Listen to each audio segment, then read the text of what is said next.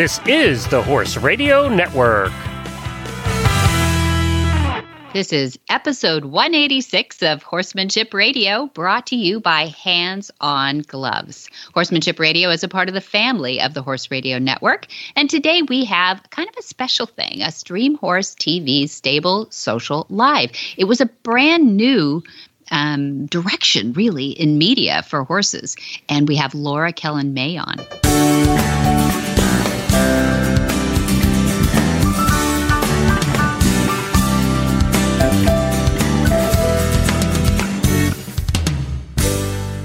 This is Debbie Laux, and you're listening to the Horsemanship Radio. Thanks for joining us. Horsemanship Radio airs on the 1st and the 15th of the month, and I have Jen with me, my producer. How are you, Jen? Yay! Glad to be here. I can't wait to hear this interview because I did not get to participate. That's right. Yeah.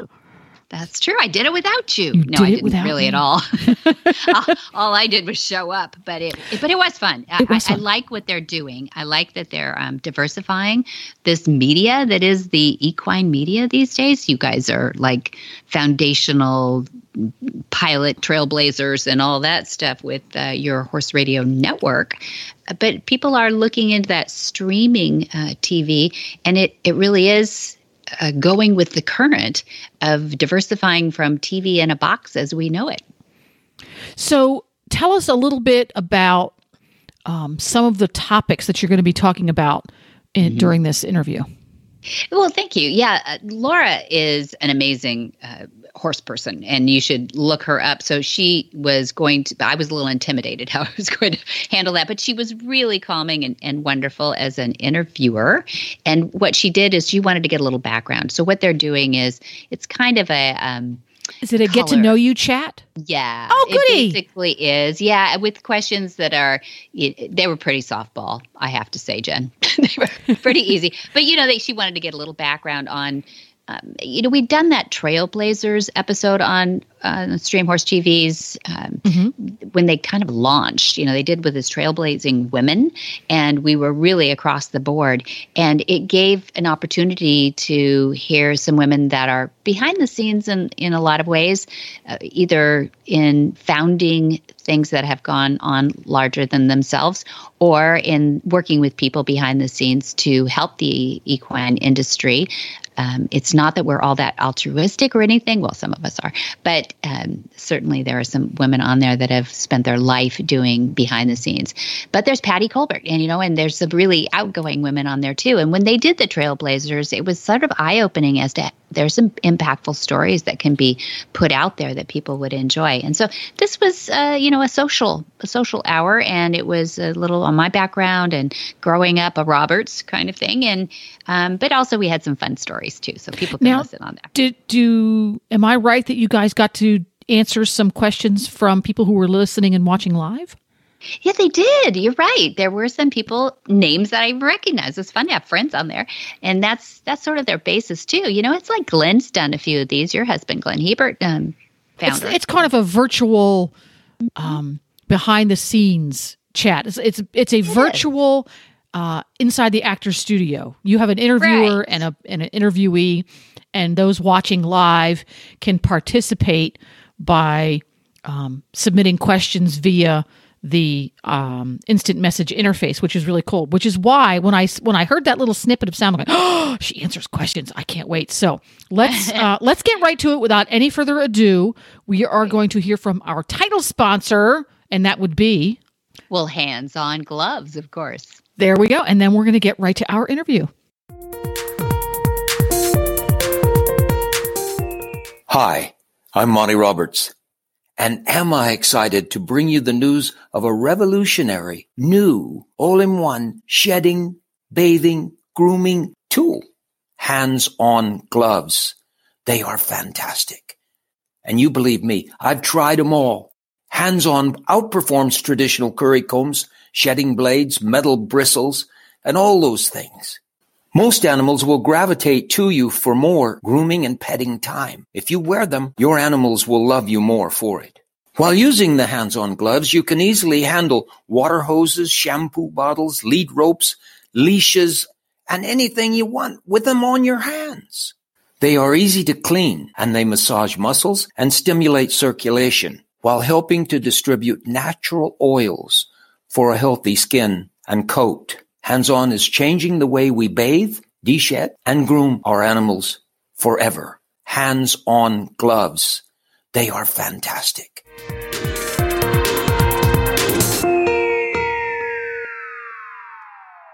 Hi there, and welcome to Stable Social Live. Hi, my name's Laura Kellen-May, and welcome to the premiere broadcast of Stream Horse TV, Stable Social Live, where we spark engaging conversations for horse people no matter what area of the equine world you are in.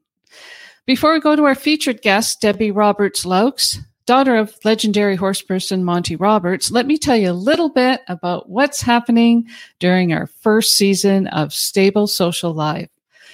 We will be broadcasting live weekly, joined by special guests from all across the equine world, including authors, trainers, riders, horse care experts, artists, and notable horse world personalities. And stay tuned because we have a special segment, Retrading Goals series, which spotlights retired racehorses starting their second careers, and that should be a lot of fun. We'd like for you to get involved, so please put your questions and comments right here in the chat comment area. There's lots of places that you can do that if you have any questions or comments about what we're talking about. One final thing before we head off to our special guest.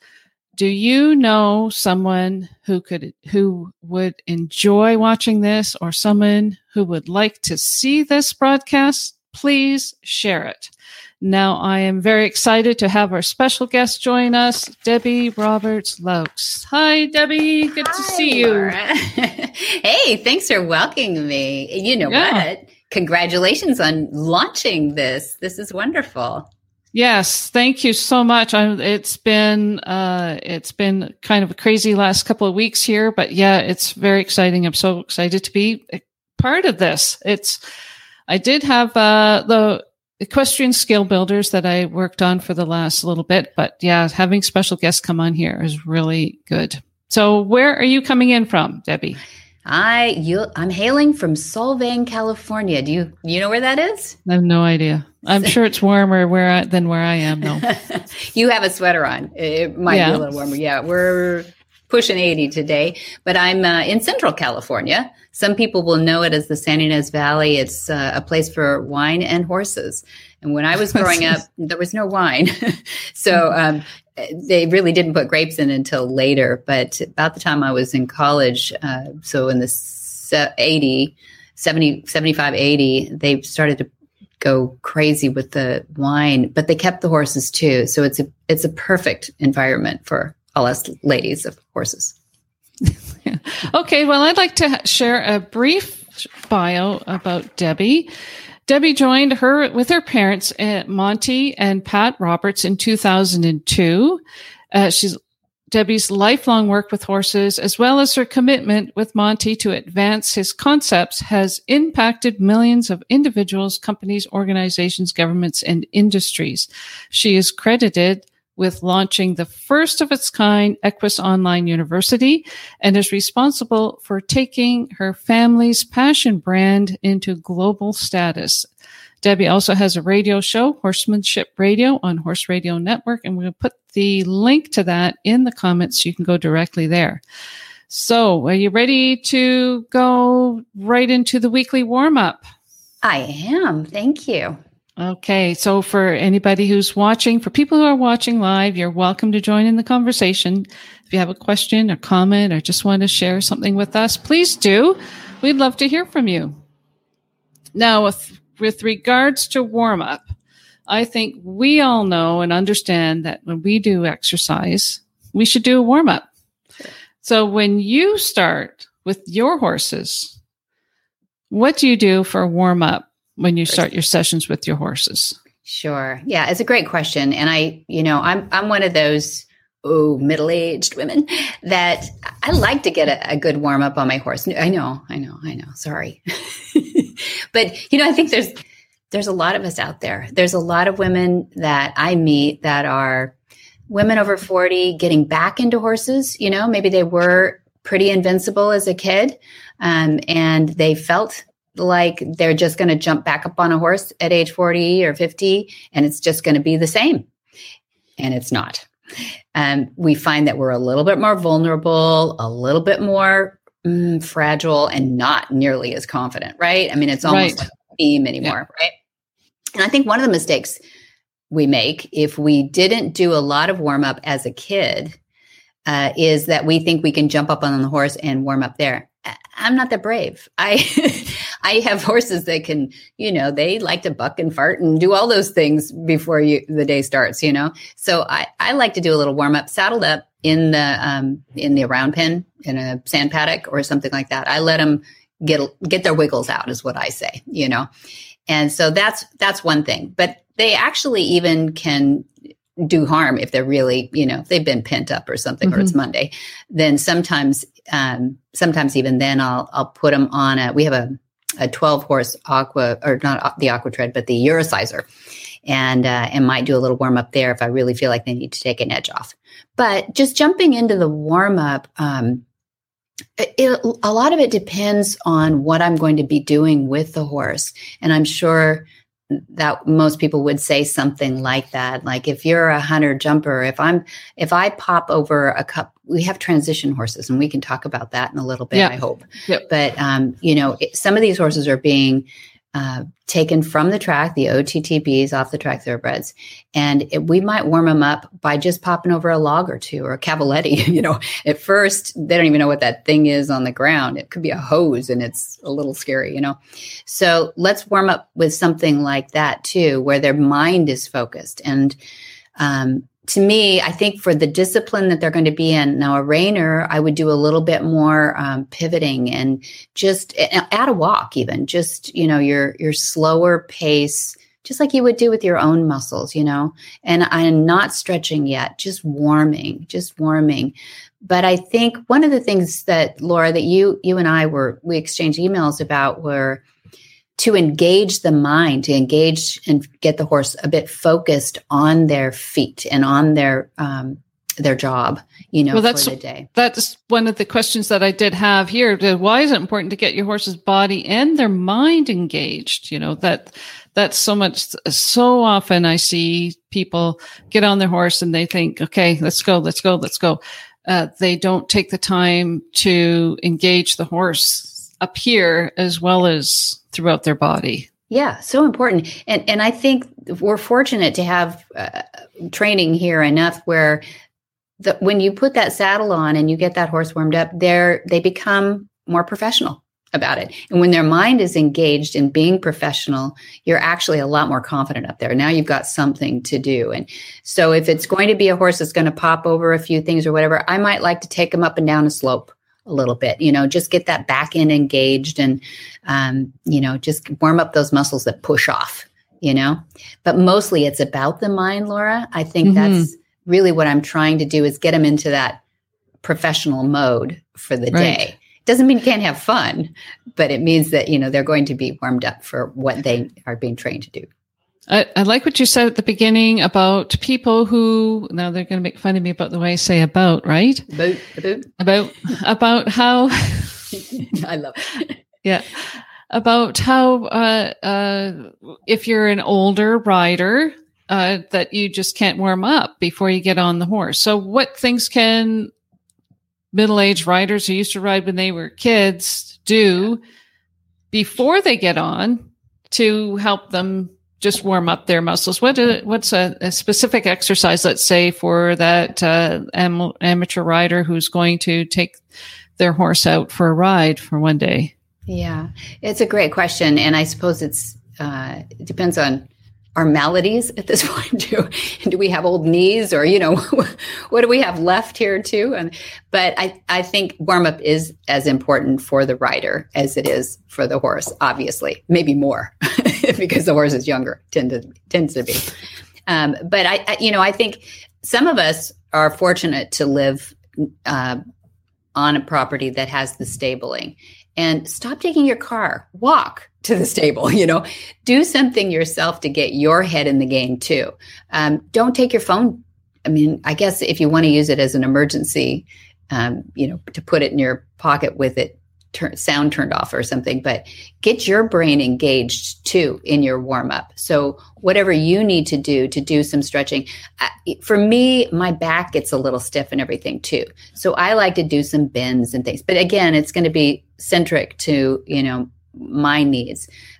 But whatever you do for warm up, I'm a big believer in breathing. So my funny little warm up is diaphragmatic breathing.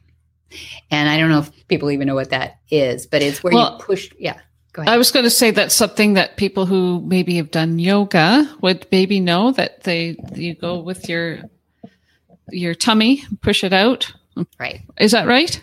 Exactly right. I learned it in theater, in high school when I first started learning to try to carry a note, in musicals and things.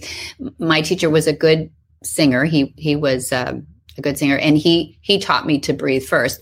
And Dad had always talked about breathing, but he was very purposeful about it as a coach, And I suggest people do that if they really want to know how to deep breathe. You can go on YouTube these days, and learn about diaphragmatic breathing. But in a Western saddle, there's two things about a warm up with a Western saddle.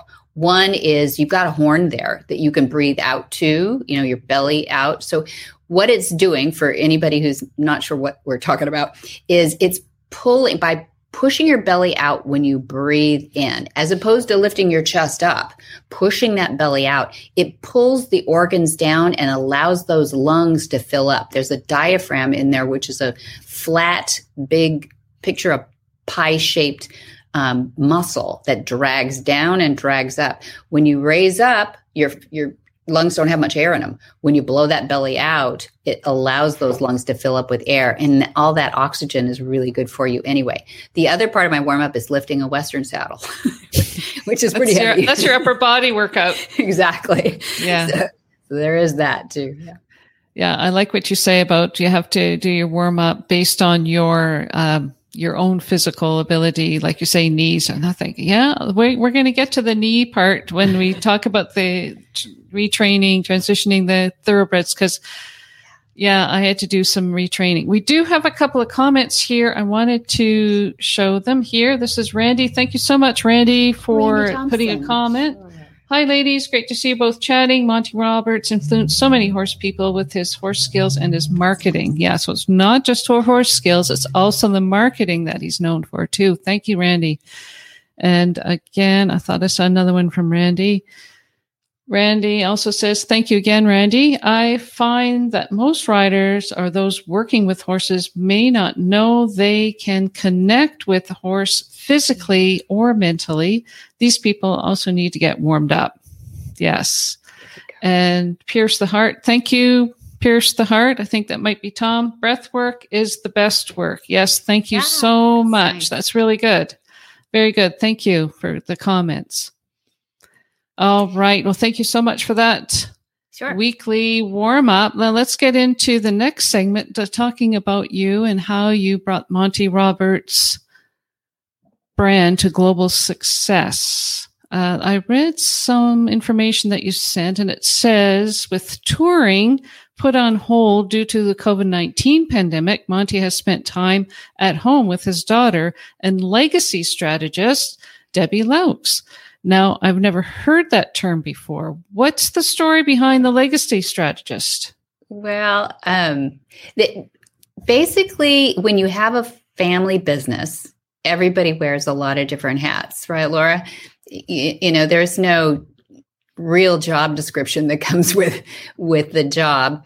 And I had helped Dad in lots of different capacities, and the capacity that I wanted to pivot to was going into boardrooms and talking to, doing some fundraising and talking to important people who make decisions about nonprofit work. And the nonprofit work, in our case, started off with the school and helping people get educated in the concepts that were pretty new back in the day, back in 89 when the Queen called Dad over. For people who don't know this story, that's how a lot of this natural horsemanship grew out of is in 1989 when the Queen, who's very horsey, sent her head equerry over from England to check out what Dad did differently to train horses, because he was so successful with the thoroughbreds. And that's what she owns a lot of, are thoroughbreds. She also rides fell ponies and has other horses too. And she names them all. She's lovely that way. She is truly horsey. For people who ever want to know, is it for real? It's for real. So the fun part of that was that she knew horses, and she knew that her head equerry knew horses, and that if there was any goofiness in this, thing that he any talks trendy about, trickery or just kind of trendy type stuff. What she figured out was darned if he hadn't discovered, not invented, not coined or anything. He had discovered what he saw in the Mustang herds as a kid in the Nevada desert. And this discovery was a language between a very silent herd. Does it drive you crazy when you watch a horse movie and all the fake whinnies are in there? Does it drive you crazy? Yes, it does. It drives me nuts when something happens and the horses all whinnies. No, they don't do that. They don't do that. Yeah. No, they don't do that. You can imagine that Mustangs do it even less. They, if they make noise, they're eaten. So you learn to be very quiet, right? Yes. And Randy Thompson says she remembers. Yeah. They're super quiet. And that means that how do they communicate in the herd? How do they know to go find water? How do they know how does the matriarch discipline the extriparous teenage boys, in the herd, and all these things? How does this all go on in utter silence, And it turns out there's a lot of body language involved in horses, between horses. So Dad thought, that's what I need to do. I need to use more body language to communicate to the horse that I want to send him away, or I want to invite him in, or I'm trustworthy. I breathe down. I keep a low heart rate, a low pulse. And most people, who are excellent, Laura, you included, with horses, tend to be pretty low key. They tend to be quiet around their horses. The ones that are Puron champions are often very quiet hands, quiet everything around their horses. Let their horses do the work that they love to do. And I think the Queen saw a little bit of that body language when he did eventually go over there to Windsor Castle to demonstrate the first demonstration of join up, what he later coined join up. He didn't have a name for it when we were growing up, right? Mm-hmm. It was how he trained horses, and it was a solid wall round pen that trainers didn't show many of their tricks back in the day. They didn't share a lot of knowledge. It was their competition that they'd be sharing it with, because everybody was a professional trainer. People don't remember, maybe now if you're younger, you might not remember that you couldn't train your horse. You were not supposed to tell a trainer how he was to train a horse. That's what you paid them for. That would be sort of crazy, actually, to think that you would be interfering with a professional. Why would you pay them then? But we've taken a lot of that back now. A lot of us have an opinion about how we like our horses treated or not treated. And we can shop around for trainers that fit our needs, for the horse, whether it just be kinder and gentler, more effective, whatever you're looking for. You actually have a little bit more say in it these days than you did in the 90s. So anyway, not to get off on a tangent on that, but I think Legacy Strategist was because I didn't know how to call myself anything else, because I wanted to perpetuate this legacy of nonviolent training. And the only thing I could do when I went into a boardroom, it didn't make sense to say I was, executive director or, CEO. Chief operating officer, Yeah. That didn't mean anything to people. But when I said, I want to continue on what he started off to show the world and share about, and he wants those seeds planted out there, the only thing I could come up with for my little card at Vistaprint was Legacy Strategist. That really gives it a very heartfelt meaning to it when you say Legacy Strategist, because it's from your heart that you want to keep this legacy of what Monty Roberts. I mean, when I think Monty Roberts, that's exactly what I think of, is a person who is a horse in a person in a horse in a person's body, or somebody who can Dr. Dolittle type of person. That's nice. This, does that make sense? He would appreciate that. Yeah. We always say he's more horse than human sometimes, because that's where his brain works. Yeah. So this past year, I mean, you travel around, I'm guessing, but this last year, like everybody, it must have been a completely different landscape for you. How did you do things differently this year than you did before? Yeah, like everybody has a different story, I'm sure, right? How you figure this all out. Well, I guess one thing that might be interesting for people is that Dad was in Australia for all of January and February of 2020. So he got back here just in time to do our first Horse Sense and Healing, which is our program, a 3-day program for veterans and first responders. And we did that weekend. And then the very next day was lockdown here in California, March 8th, I want to say, or something like that. And he thought, well, I'll be back in Australia in a month, but that didn't happen. Right. And we had already at that point established our third annual, The Movement was all set up. And I can talk a little bit about what The Movement is, but it's an event here we have in Central California, in Solvang, California, where we share with different presenters and different horses. We share the qualities of horses that are changing and making and improving human lives. And so that event was really important to us. And our featured speaker with Dad this year, this 2020, was going to be Temple Grandin. Okay, so I do have a bit of a video. Do you want me to show that? Would you like to talk over, do a little bit of talk? And I can stop it if you want me to, if you would like for me to stop and show different things. Or so the first kind of little bit, it's the trailer for the movement. The movement, and the first thing is the horse getting off the trailer. This is Dr. Siemens on my left of my screen, and Monty almost losing it right there. I was wondering, did he have gloves on? I don't think so. He has nice flat lines, which is good, and they're cushioned. But this horse, this was proving, if you want me to give a little description, Dr. Siemens is a veterinarian from Idaho, and he's brilliant. He comes across as a good old boy, but he's brilliant with equine behaviors as well as medicine. And so he's always trying to figure out how to help a horse, get past whatever medical issue he has. And I asked him to speak on equine vision and how different it is from us. And he did a great presentation with how long it takes. It takes 5 minutes, Laura, for a horse's eyes to go from light into dark. So people who go into an indoor arena and often wonder why the first jump is knocked down, or just other issues of acting up, going into an arena or even going out. But it's the end of the arena that everybody's concerned about, and getting your score knocked down. And it's because we haven't necessarily allowed our horse enough time.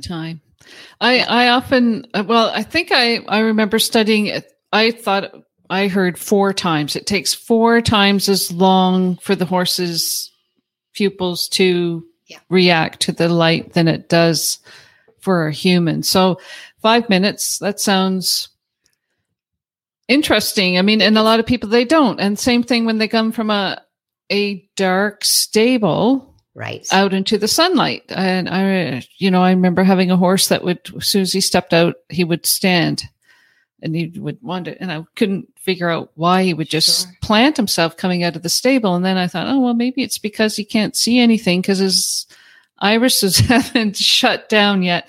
But yeah. And loading in a trailer. So that was our demonstration right there in the yard. This is live streaming on Horse and Country TV. That was the pivot, right? Is because it was June of 2020 and nobody could come. So we had planned to have Horse and Country stream just like we're doing right now, stream it anyway. But we said, gosh, let's have the presenters get there that can. Now this Cremello Stallion, we did a demonstration of teaching him to come to the mounting block. And obviously he was, had a mind of his own. He's doing what he wants to do in the round pen. And it was brilliant because in a very short time, there's Temple Grandin. In a very short time, we taught him right in front of a live audience. Dad is brave that way. He does not work with a net, as they say. And he's done it in front of live audiences, probably over 10,000 horses now around the world. So for him, doesn't bother him at all. Me, I have to worry a little bit about staying on time and doing all those things, but he just one after another, we would bring a horse in and start to work with them. That particular horse, you can see that Dad had a stool over there on the side because he had just been diagnosed with an autoimmune during COVID, by the way. So he just had to sit down every once in a while. We don't normally have a stool in the rapid, but this was a transition horse. So this horse was, been to the racetrack and everything. And this is Temple. So, Ms. Grandin. Yes. So what was she this doing is her there? Presentation. Was she commenting live on this horse or? Yes. That screen was seen not only picture in picture like you're seeing it now, it was on a huge television on the side of the round pen that we had propped up. And she was actually watching the horse while Dad was talking about what the horse was doing. And they were talking about equine behavior, watching the movement of a horse, his energy coming up, his energy going down, eyes on eyes, shoulders square means go away, eyes averted, body on a 45-degree angle, invited the horse back in. You'll hear elements of join up. Join up is just a set of circumstances whereby you're asking the horse to trust you and eventually come to you. As he discovered in the herd, a horse that was put out of the herd would use their the body language the matriarch would send away or invite back in. We can replicate that with our bodies enough as a predator that the horse can understand what you're doing. So these two were coming up with these brilliant things in exchange. And it was really, and there she is in her kitchen, so pretty cool. Pretty cool of Temple to be, kind enough to join us that way. So we had her for an afternoon and we had Dr. Siemens. We had we had a lady from Germany who was our head instructor who couldn't get back here. We had a lady in England who did a whole segment on chiropractic work. So we painted Tucker, the Mustang. Yeah, she's coming up. Tucker's coming up here. Oh, perfect. There's just a little clip. Oh, that's Shy Boy. He is 28 this year, Laura. There is Tucker with his full-on skeleton, both sides. And this is our instructor in England, who is also a chiropractor, and she does some pretty advanced work. So we watched him move in there, and she talked about, just a little tucking up the tummy to lift that spine. We talked about kissing spine, and it's a lot of fun. Everybody was very tired of Zoom by this time, now. So we didn't want to do it again. Yeah. But in a pinch, I could really see conferences expanded using this format where Dad could talk to Temple and he could talk to Jamie, and Dr. Siemens is there piping in. When Temple says something, Dr. Siemens could say, hey, what about? I saw the horse do X, Y, Z. And a round pin provides that perfect environment where everybody gets to see. It's like theater in the round, right? Where you can observe different things. And you have to have a good camera person. We do have a picture of the camera person here later on. So this is a reigning rider. That is Jamie Jennings, who is an inventor. So she was getting on Dad's horse. That's chrome, cool. Chrome, to get a little thrill herself to do a little spin on him. So, yeah, there's a picture here of the camera person. Okay, so this is the breathing exercise. Yes, those are all Mustangs. And Ashley was doing a breathing exercise while Jamie Jennings was back in Solvang. So Ashley is in Florida and Jamie is breathing on Tucker. That's our Tucker again.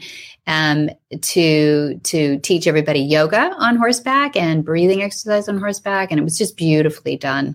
So we had her piping in from Florida. He looks pretty relaxed. He's pretty chill. Yeah. So this is the, just wanted to, this is the little Carmelo stallion, I think, and standing at the mounting block. Correct. That's exactly right. As a proper gentleman too. And you saw all the freelancing he was doing before that. Yeah. And there's a join up. So. Okay. This is the camera person. Oh, that's Shy Boy. That's Shy Boy staring at himself on camera because he was looking up at Temple and then the camera would be on him. Yeah. So he was either looking at Temple or himself. Oh, yes. That's maybe at himself. You can see you see Temple's, a picture up here there. Yes, exactly. Very good with the pointer. Yeah. So that you can see the round pin and yeah. A few people. Yeah. Mm-hmm. Excellent. So this is called Join Up. Is there are there any spots left? Are they full? Are they getting full? Thank you. We have 8 spots left this year because we kept it pretty high-end intimate. So, and a lot of people rolled their tickets over. Thank you for that. They go to themovement2021.com. They can learn more information about that. And I didn't mean to make it a commercial. I just get excited about the advancement in technology, allowing horsemen to learn more from corners of the world, the people that communicate things so well in their areas of life. Yeah. Excellent. Yeah, it sounds wonderful. I was thinking it would be absolutely amazing to be able to go in person, but still there's so much information there that still you can learn about. We put it up on Vimeo, so people for just a few dollars, they can go there and see it again. So yes, this is the trailer, and that's right, exactly. Thank you. With respect to branding, what's your advice on branding and growing a brand? And is there one specific thing that you learned along the way that you could share about growing your business brand? If there's probably people here wanting to know, as well as secrets for Join Up and being a friend with your horse, but what's a simple branding thing that people could do with their business?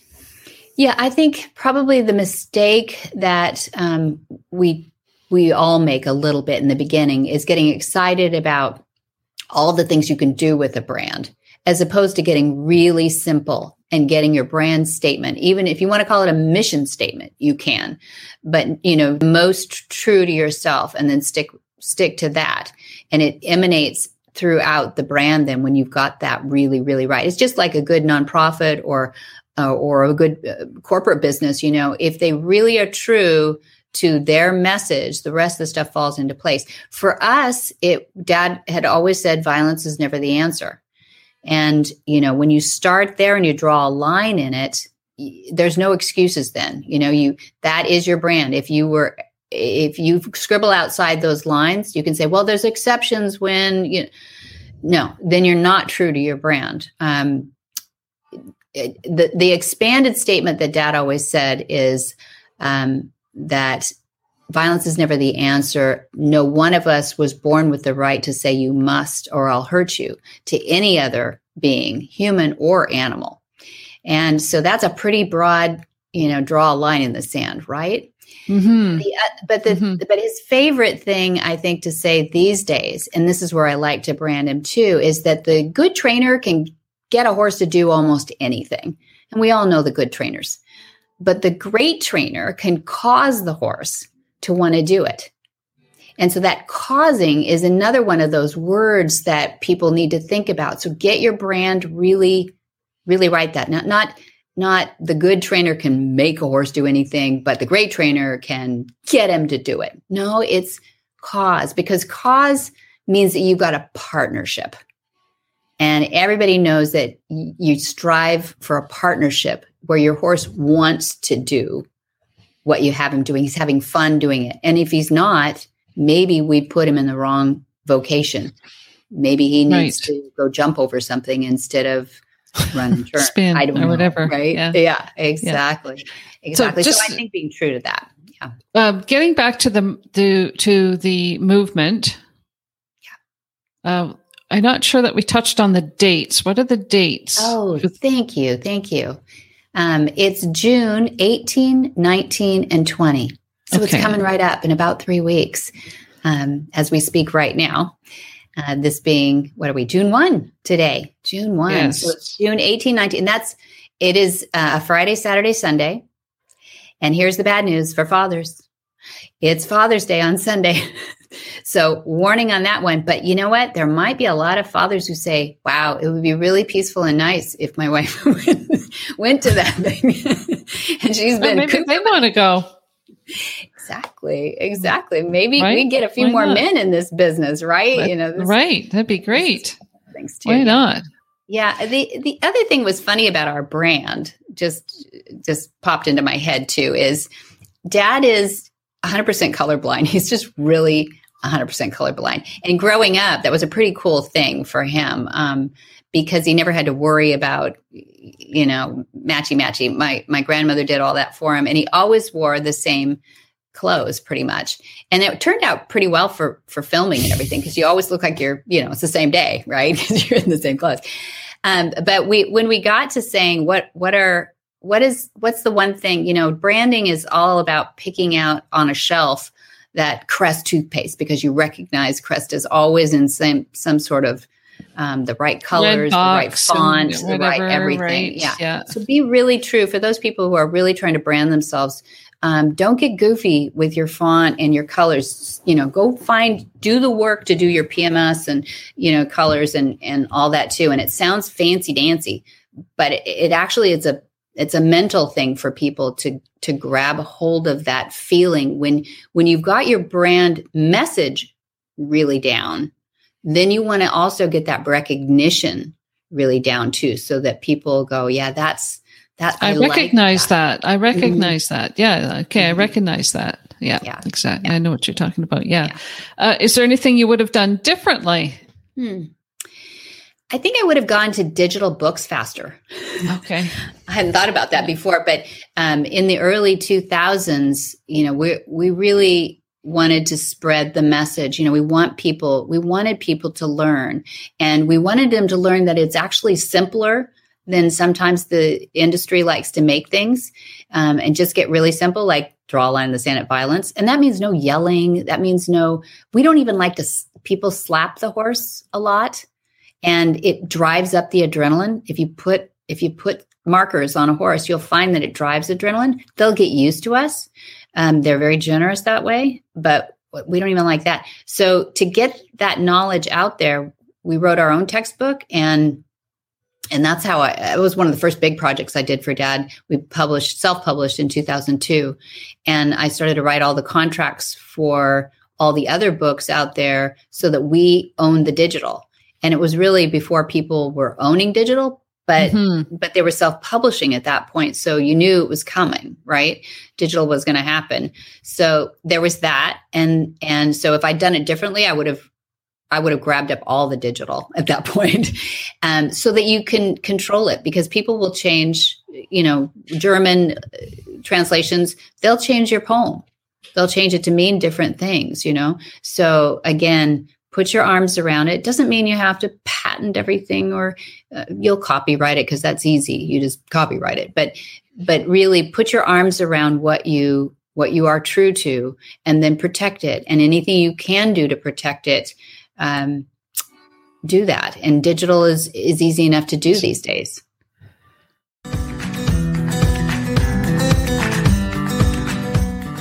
Listen up, horse owners. If your horses can't get out on green grass for their daily dose of omegas, Purina's got you covered. The Purina team of PhD equine nutritionists have 2 new products that are rich in omega-3 fatty acids, and they taste better than many sources. Looking at you, fish oil. Try the new Purina Omega Match Timothy-based Ration Balancer or ahi flower oil supplement, and see for yourself why these are among some of the best omegas that nature offers. It can take science and love together, each pulling their weight to help your horses live their best lives. Put our research to the test at purinamills.com/omega match.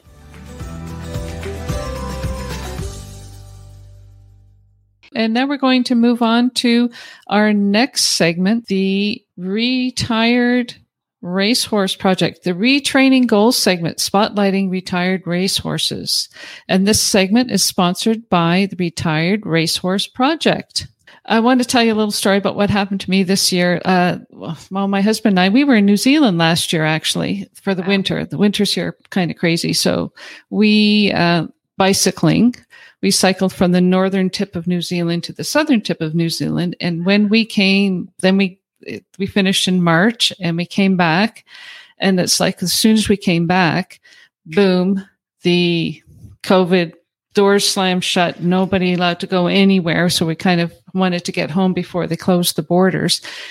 But in Ontario, where I was living, there's a racetrack called Woodbine Racetrack. And because of the government's restrictions and the stay-at-home orders, the racetrack was virtually closed. I don't know the specifics or the details of it, but there was a lot of thoroughbred racehorses for sale. And so, you know, you hear people about getting COVID puppies and COVID kittens. Well, I hate to say it, I got a COVID horse. And I just wanted to share my COVID horse. And he was a great guy. And his 16-hand dark bay, his name is Uncle Grumpy. No. And he was anything but grumpy. He was black. He was gorgeous. But when he first came, he was a handful full of beans, scrape him off the ceiling. So my friend and I, Patrick, and who was going to be with us tonight, but couldn't because his mare was falling out, he helped me with him because I'm old and he's not old. And we hacked him out. We very quietly exposed him to what we thought were different things, but maybe he'd seen them. We don't know because we didn't get too much of a history, but he had raced like the month previous, and hacked him out, just did some light walking, did a few little fun things to teach him to pick his feet up in a different way than maybe what he was used to. And of course, we just worked on the ground and did lots of just, it's okay, you're going to be okay, and walking and that type of thing. And it was a lot of fun. And so after about 2 months, a woman, an adult woman, one of those middle-aged women that we were talking about, who had a 26-year-old horse that she wanted to retire, and she wanted a replacement horse. So she came, she tried him out. She was loving him, and so I sold him. And it's great. Do you do a lot of work with thoroughbreds as well? We do, yes. No, so I think that the Retired Racehorse Project is just one of the brilliant ones. They've been around, and I love their staff. I love what they're doing. I love their message. So good. I'm glad to, and you'll have to have Patrick back when he's not falling out. Yeah. but yes, what we do. So Dad, most of my growing up was involved in training the racehorse. Dad's involvement was in training the racehorses, not me. He was. He started all the racehorses here as yearlings, and then going into their second year, right? So he'd buy them as yearlings, grow them up a little bit, and then start their training. And that was he and my mom topped the sales here in California for 18, 20 years. I mean, I don't know if they'll break the record because they shut the sales down eventually at Hollywood Park, when that went away. And anyway, they had a really standing reputation of being able to start all these babies. So that's what really grew out of our growing up, is we showed Western and English and anything I could get High Point on, I'd show it. But the thoroughbreds is how our family was fed, really. So we have a lot of connection in the thoroughbred industry. And it made sense that when what we were doing here at the school, the Monty Roberts International Learning Center, is the school where we started teaching the join up and getting instructors certified. And that was the interest when he went on tour. But what we ended up doing was calling up a lot of these rescues and places because, funny enough, people had championship horses didn't want us experimenting and learning on their horses. They wouldn't let us play with their horses in order to teach join up. So we went to the rescues and said, can we work with some of these horses that are healthy and put some training on them and then give them back and help you find them to be more adoptable? And they said, Yahoo. So we did about 25 a year or so for years, Laura. I mean, I'm slow on the uptake. We did this for years without thinking we're actually kind of doing that. We're actually transitioning horses to new vocations, but we're not the adoption partner. So this wonderful initiative happened, a really cool group of people, Christy Counts, Christy Cappert. They put this thing called the Right Horse Initiative together. And they said, golly, it used to be that you always went to a breeder to get a dog, Right. And nobody wants to say that anymore. They all want to say, oh, no, this is my rescue dog, right? Why can't we do that for horses the way people have done that for dogs? And I thought, that is brilliant.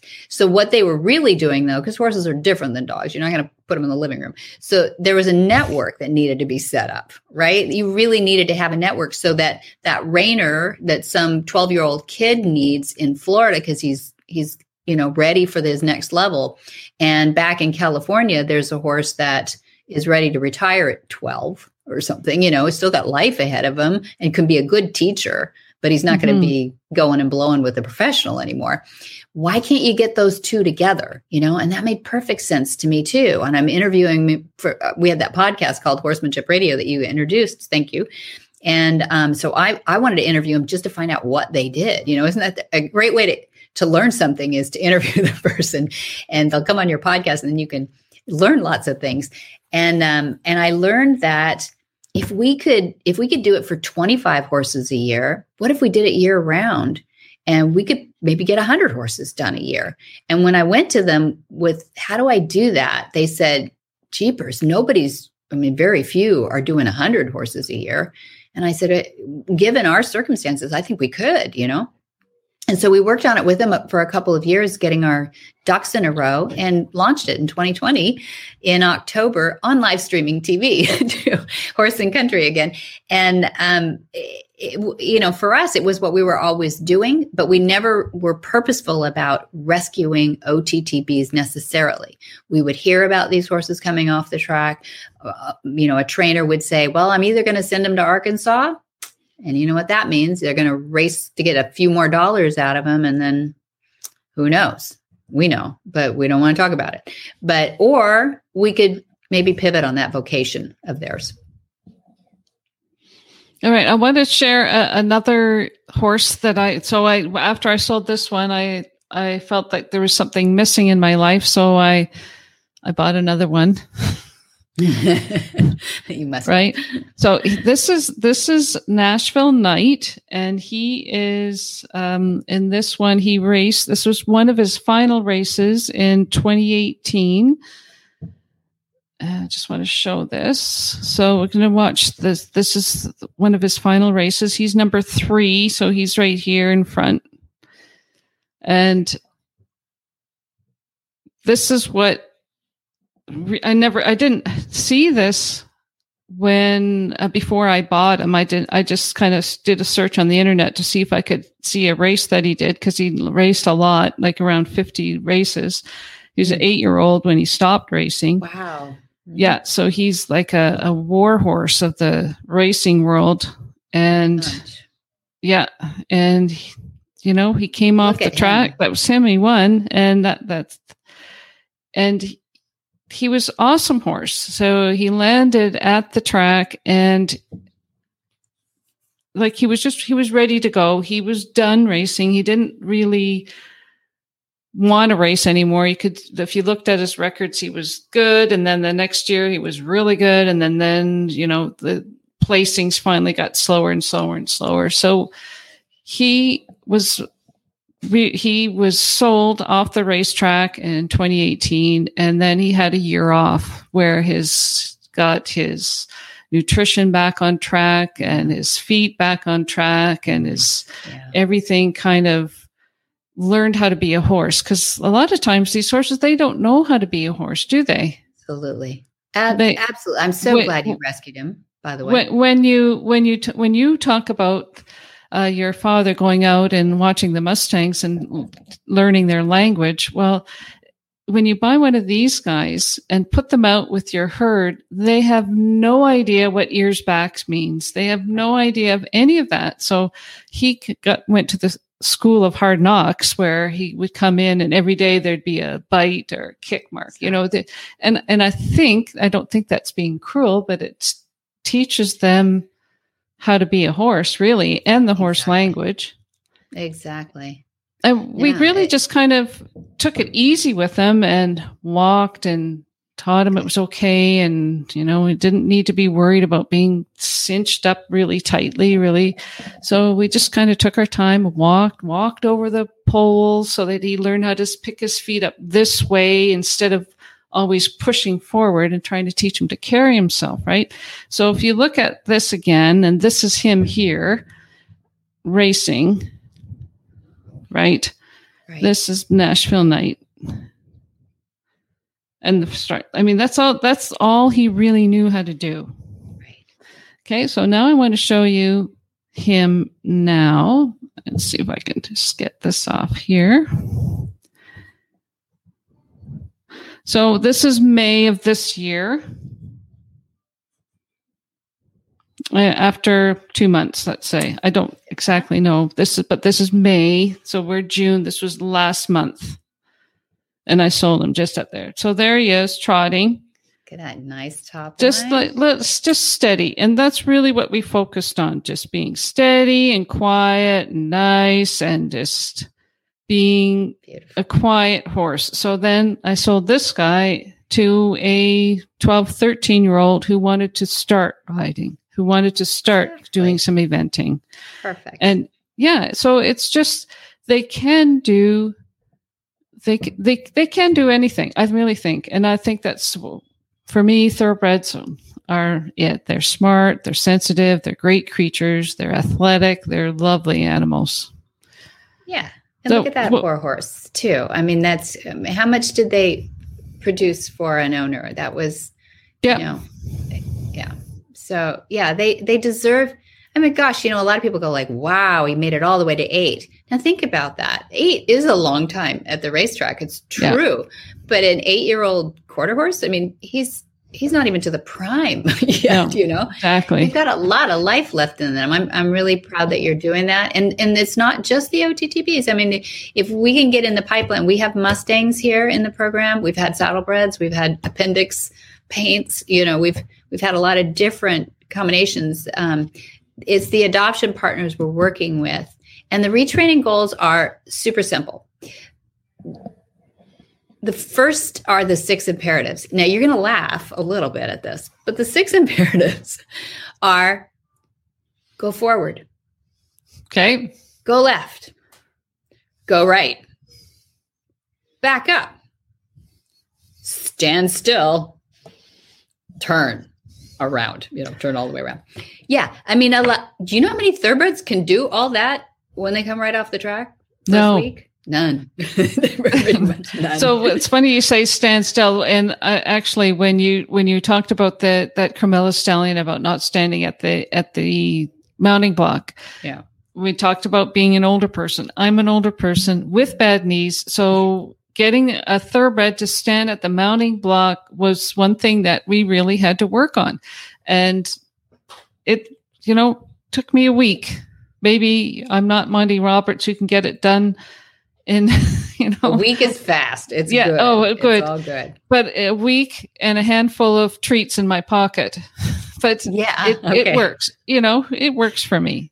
Yeah. Yeah. So well, Joanne Pierce says, what a blessing for him. Yes. Thank you so much. Exactly. Joanne. She's right. She's right. That horse now has another life, and it'll be a happy life. And that's why we love this transition horse program, and we love networking with these other people, because it gets horses in the right, not just languishing. I mean, sanctuary is wonderful if people are willing to pay for their horse for the rest of their lives, but not too many owners are, the unfortunate truth of it. But also, finding their right vocation too. So putting them through a training program, that's what we strive to be, is that program that can identify their strengths and their weaknesses and their personalities. It's exactly what you're talking about. We have these 2 grays out here in the front pasture who are about the same age. They're both 5 and off the track thoroughbreds. They both have done their time and they play lip tag all day long. And it's like they never knew how to play lip tag before, and it's really cute. And then we come in with the big marks on the side of their heads, right? Yeah, they do. Yeah. But, it's nothing harmful. And it's funny you should mention not knowing how to be a horse. We did our Horse Sense and Healing this last weekend for the veterans and first responders. And we had just received last week, at the end of the week, 2 big bays off the racetrack. Surprise, surprise. Both about 16 hands. They look like a little pair, and we put them in the sand paddock. And then we had the other 3 geldings out in the pasture. They're all geldings, of course. But they had been living in the pasture together for a while, a month or so. And this was the releasing of, so they were over the fence out of the sand paddock for a couple of days. And we said to the participants do you want to see horses, kind of meeting each other not just over the fence, but release them into the pasture. And everybody said, yes, of course, that sounds exciting. Well, it's a mess, actually. It's kind of a mess because when we let them out. At least they were geldings and not mares. Oh, well, that's true. That would have been a different story. We probably wouldn't have shown that. And kicking, yeah. But they had been over the fence for 2 days, so we figured they were going to be okay with each other and the geldings. You're right. So we opened up the sand paddock and released the 2 and shushed them out, of course, because they weren't sure what to do. So shushed them out. And the first thing they did was run across the grass. Now most of the time they're walking on DG, maybe, they're not going to be in deep anything that has, unless it's a racetrack. But I mean, it's not unlevel with grass and slick. Both of them fell down at one point or another in the first 10 minutes, because they'd probably never even run out in grass since they were a yearling, Yeah.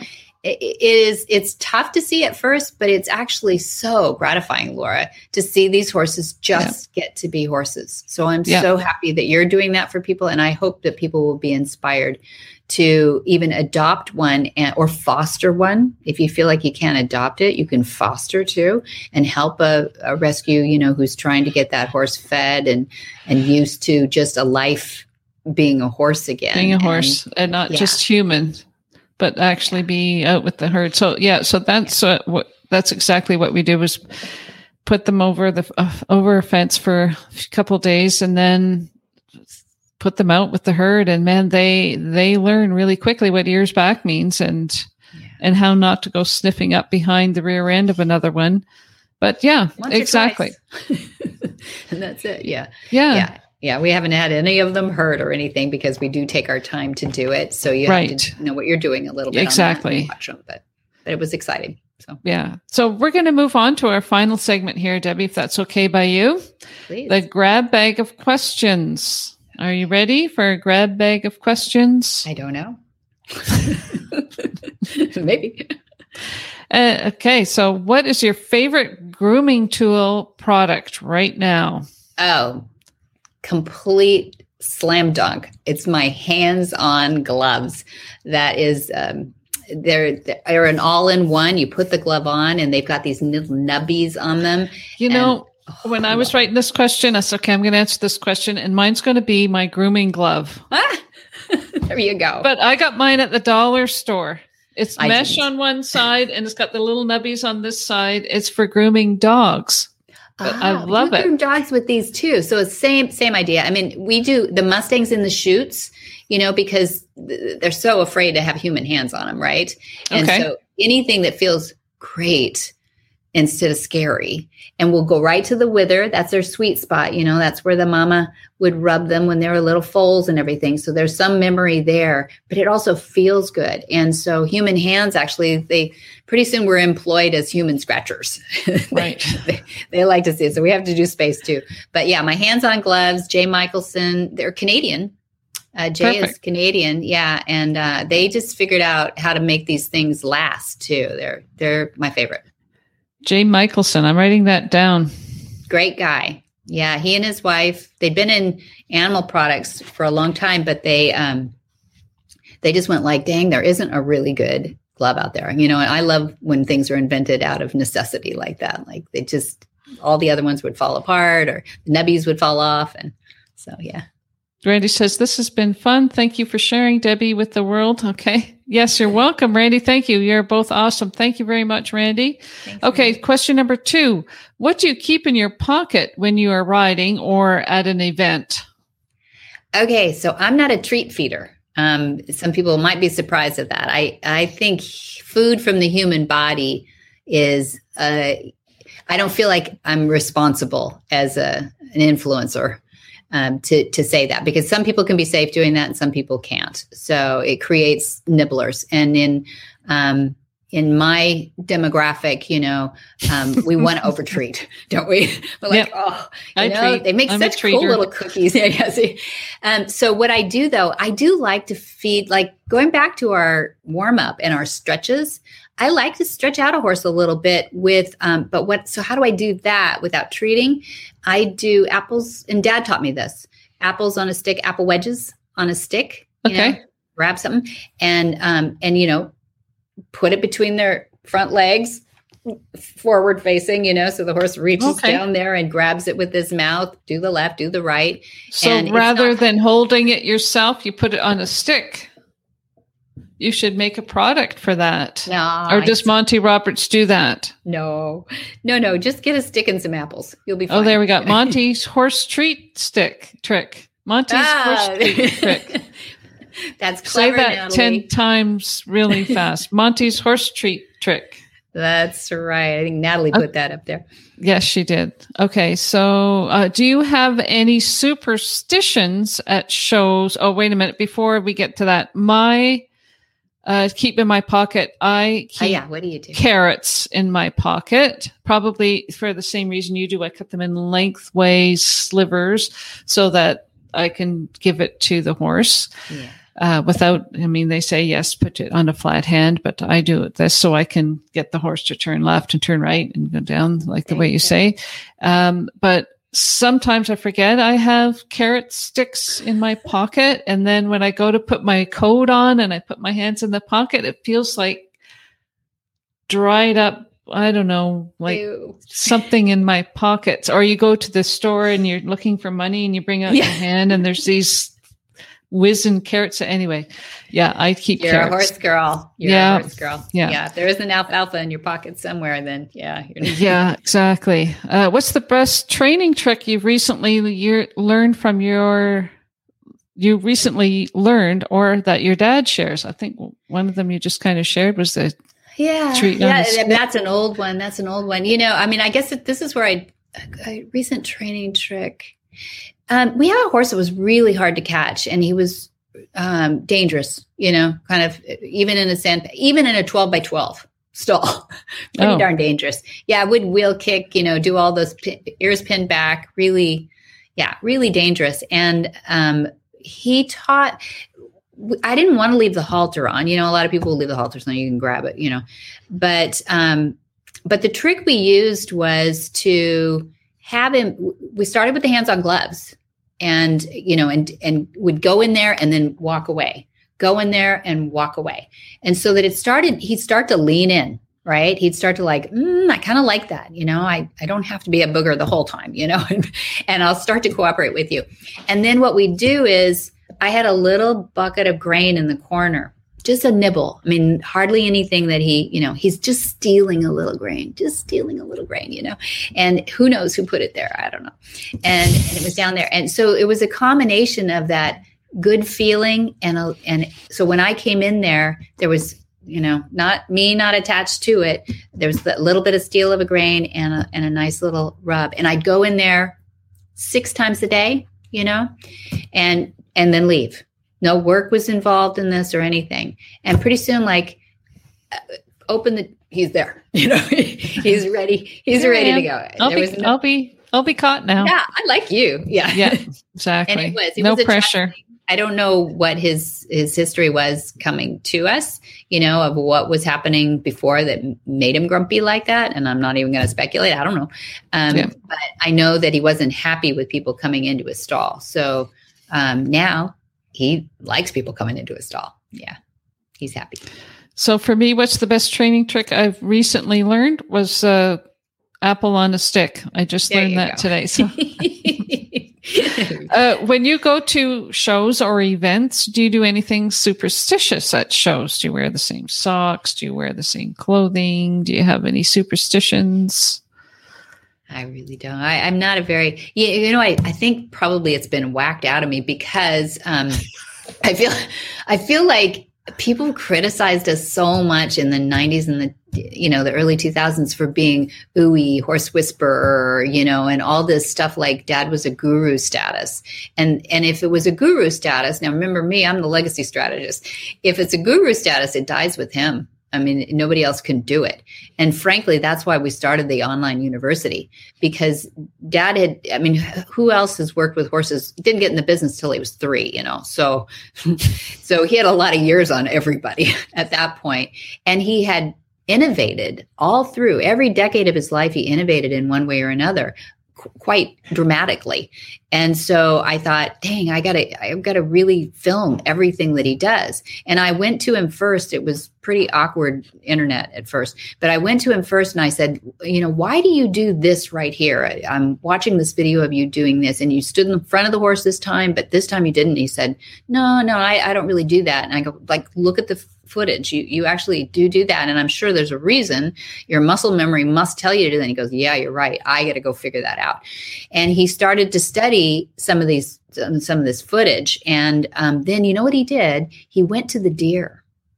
And the deer, we have deer here on the ranch, and he's been doing a program for 40 years with a family of deer here. And they're 100 times flightier than a horse. And he figured if he can do some things with the deer, the horses would be easy. And he learned so much from the deer. Where to put his eyes, how quickly to move his eyes, how to move like you're in heavy oil more gracefully around a horse, especially one that's either been abused or one that's wild.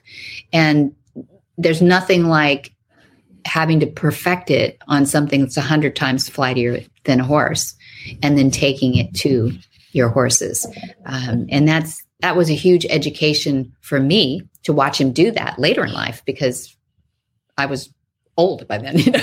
I was in college, really, by the time he started this program. And, so that's not really any superstition. So you don't have any superstition things that you do. My point is we stay in science, right? We stay in science. And if it can't be proven, then I just don't go there. I'm sorry. So you don't wear the same color socks or wear the same color gloves or... I don't even think about it anymore, Laura. I might have done that when I was, 15 or 20, but I don't even remember it anymore because I've been so knocked on the head by critics, of people who say, yes, okay, you need to prove it scientifically. Right. Now, here's a really great one. Do you have a special horse? And if you could take that horse for coffee, what would you ask them or tell them? What would I ask them or tell them? Natalie, who's helping us here in the background. Hi, Natalie.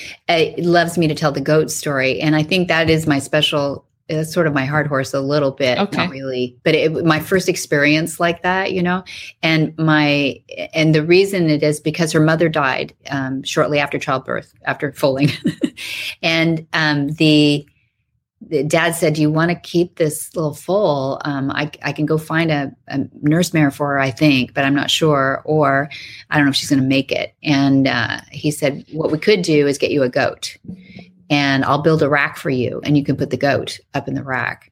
And little did I know how hard that was going to be because the goat. Put the goat in the rack for what? So the what do you mean? Foal would nurse the goat. Oh, okay. So you had raised the goat up so the foal could nurse from the goat. Okay. Exactly. And two things happen. One, she drinks more milk as she gets bigger. And two, she gets bigger. So the rack had to be rebuilt and I had to get second goat. And it took me a long time to eat goat cheese or even smell a goat after that, because I was in the 4th grade at that point, so I'm pretty little. And I think if I took her to coffee today, it would be so cool to talk about those old times, And I don't know what I'd ask her, but I'd ask her probably how much she liked goats too. She was pretty frustrated with those goats too, I think. I want to thank you so much for joining me today on our first live broadcast from Stream Horse TV, the Stable Social Live. Thank you. Our guest today was Debbie Roberts-Loucks. And thank you so much, Debbie. Really appreciate it. And I hope to see you again. And next week, our guest will be Elizabeth Letts, New York Times bestselling author of The Perfect Horse and the $80 Champion. And she will be discussing her new book, The Ride of Her Life. And please don't forget to follow us, follow Stream Horse TV on Facebook, Instagram, Twitter, and YouTube, and subscribe for free at thestreamhorse.tv for more information on what we have going on in our community of horse enthusiasts. So thank you so much. I really appreciate it. And we'll see you all next week. Bye now. Thank you, Laura. Welcome back, Audrey Griffin. Thank you for agreeing to come back and sharing with our listeners a favorite tip of yours. I don't even know what it is, so let us know. Okay. Well, when you're in a group riding, or even if it's just 2 or 3 or 4 of you, if somebody has to get off their horse for some reason, it's really important that you stay with them until they get back on, because sometimes if you keep riding, their horse gets a little anxious, and bad things might happen. And also, when you approach a gate and the gate is shut, you go through the gate, but make sure that you close that gate after you're on the other side. Mm-hmm. Mm-hmm. That sounds like something you've learned the hard way. Well, we all learn things the hard way, but, it just comes down to basic manners. It's really important to have good manners all the time, even on your horse. Yeah, both for the people and the animals, isn't it? Absolutely. Absolutely. And well, you know something? You make friends if sometimes you volunteer as the person on the tall horse to get off and open and close that gate. Don't always make the guy on the short horse do it. Yeah. Well, and there's some people that just always have to be up front and open up the gates. And you know something? I just love it. I thought if they want to do it, that makes me happy. That's right. Well, we'll have to add that. Our Equus Online University, that Dad does these recordings of lessons. We have almost 300 up there now. We don't have manners. We have a lot of mounting block lessons, everything. We'll have to add that to it. Audrey, could you be one of our models? Absolutely. Oh, great. Good. Absolutely. We'll work on the script with Jen. She's got all the best punchlines for that, too. Okay, that's great. Well, thanks again. Thanks for being back with us, Audrey. For more of these insights into good horsemanship, go to MontyRoberts.com and click on the words Ask Monty at the bottom of the page. Hi, I'm Monty Roberts, and I'm dedicated to training horses without pain. You can learn to do it too on my Equus Online University. Western, English, the beginner, or the advanced rider. It doesn't matter. You can connect with other students online too, on our forum, and there's a new lesson every week. It's a lifetime of learning for you on my Equus Online University at MontyRoberts.com. What in the wide world of sports is going on here? Where in the world is Monty Roberts?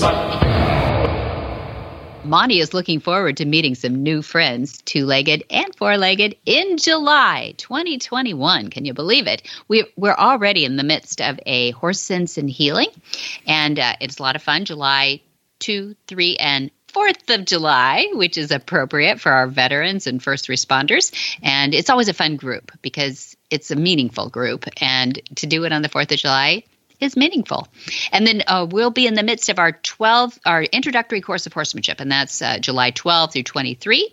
And then August, we have 2nd through 13th is Gentling Wild Horses. It's our full 2-week program. So 10 days, you get the weekend off to sleep. That's basically it. It's exciting and it's exhausting and really fun. And August 16 through 20 is Monty's special training. We'll be filming that. It's, those are the ones that he just meets the horse on the day and just gets to work. And it's the transformation is awesome. There we go. And if you couldn't put all of that to memory, I know I couldn't, you can find all of that and more at montyroberts.com. You can also give Flag Is Up Farms a call at 805-688-6288. And circling back around, if you go to montyroberts.com, you'll find that phone number if you couldn't remember it. So there you go. Keeping our horses happy and healthy is paramount to horse owners everywhere. Since our horses are often a reflection of the environment we create for them, the Stall and Stable Show covers ideas that help us create the best home we can. From innovations in barn design to business best practices and lifestyle segments. There's a new episode every 2 weeks at stallandstable.com, Horse Radio Network, or wherever you get your podcasts. Well, that's about a wrap-up for today. It's been quite a big show. And for details about today's show, you can go to montyroberts.com because the podcasts are right there on the homepage. You just scroll down a little bit. Sure. But if you want to go to the page that has just the podcasts and nothing else, you're going to go to horsemanshipradio.com and you're going to find pictures and links and information about today's guests and topics. And we love your feedback. Great way to give us feedback is on social media, and Monty is on social media. Of course, there's the Facebook page, Monty Roberts with the little blue check mark. He is also on Twitter and Instagram. His handle is Monty_Roberts. Get the app so you don't miss any episodes. Our app for Horse Radio Network works for Android and iPhone. Just go to your app store and search Horse Radio Network. It's free and easy to use.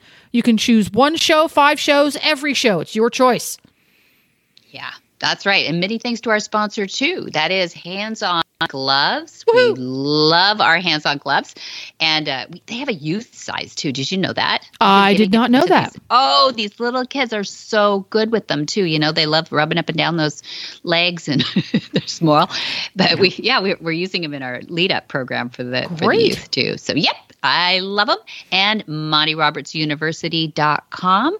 That is a separate website from MontyRoberts.com, but you can find it there. But MontyRobertsUniversity.com, we are almost rolling the clock over to 700 lessons. Can you believe that? Oh my gosh. And be sure to visit all the other great shows too on the Horse Radio Network. That's www.horseradionetwork.com. But until next time, have many happy horse hours.